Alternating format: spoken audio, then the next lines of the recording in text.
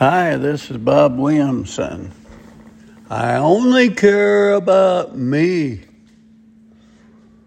Yesterday, I was talking to my part-time helper on the farm, Willie, who is African American and probably 60 years old. He helps me around the farm now and then and mows my huge yard in the summertime. I greeted him with a booming, "Good morning, Willie." He barely acknowledged, and I asked him how he was doing. He hung his head and started griping about his various ailments and life. I stopped him mid-sentence and said, "Willie, it's a beautiful morning with a nice little breeze. You are alive and out here splitting wood with a hydraulic wood splitter. So many people cannot even walk or even get out of bed.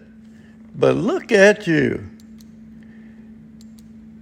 You drove a nice truck over here and you were enjoying God's free world free of charge. You are blessed, my man." He looked at me sheepishly and said, "You know, Mr. Bob, you were exactly right. I got no reason to be singing the blues. Thanks for setting me straight this morning."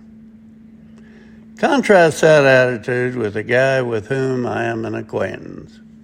He was a pharmaceutical rep and made very good money, comparatively speaking. Problem was, he worked exclusively with doctors for years and saw their lavish lifestyles and material possessions, and try as he might, he couldn't keep up, and he got sick with the covetous malady. His wife exasperated the situation by belittling him in public about his inability to buy her big rings and luxury vehicles like Dr. So-and-so. I got tired of listening to it one day and told him he was in the top 3% worldwide and had more stuff than billions of people, and he should be thankful. He looked at me and coldly said, "I don't care about those people. Let them starve. I care about me." Can you imagine?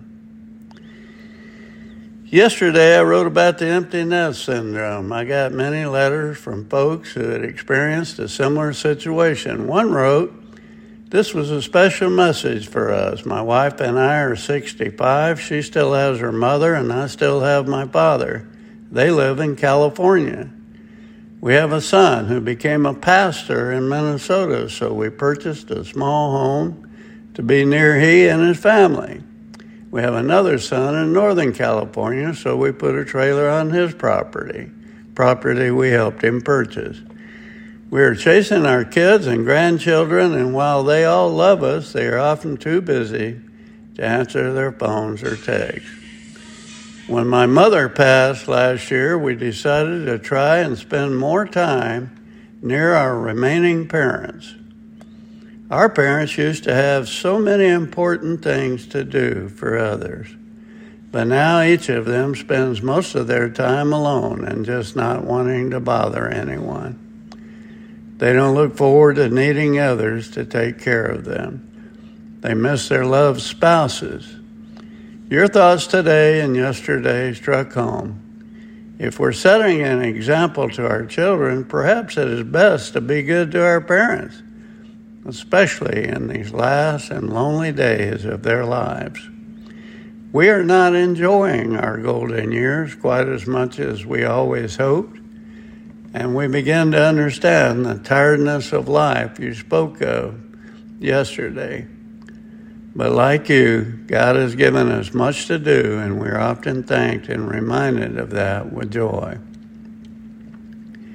Another wrote, "I read this with tears. We have 3 children.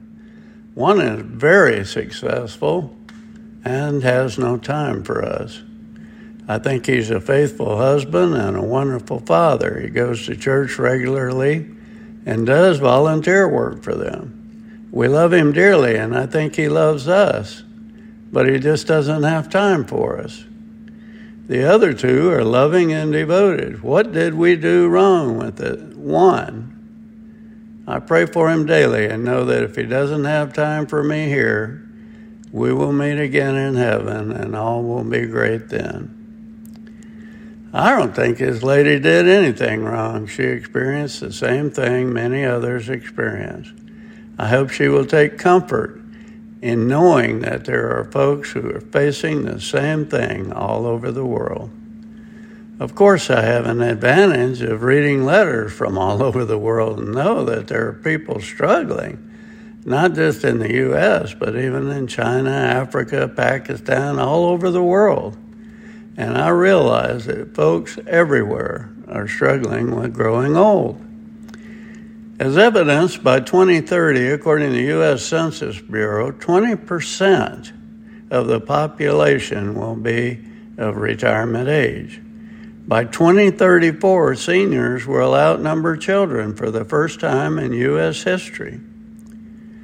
That's an awful lot of old people confronting the physical, cognitive, and emotional frailties that come with age, not to mention the cold reality that the older you get, the closer you come to, well, the end of the line. Well, so what?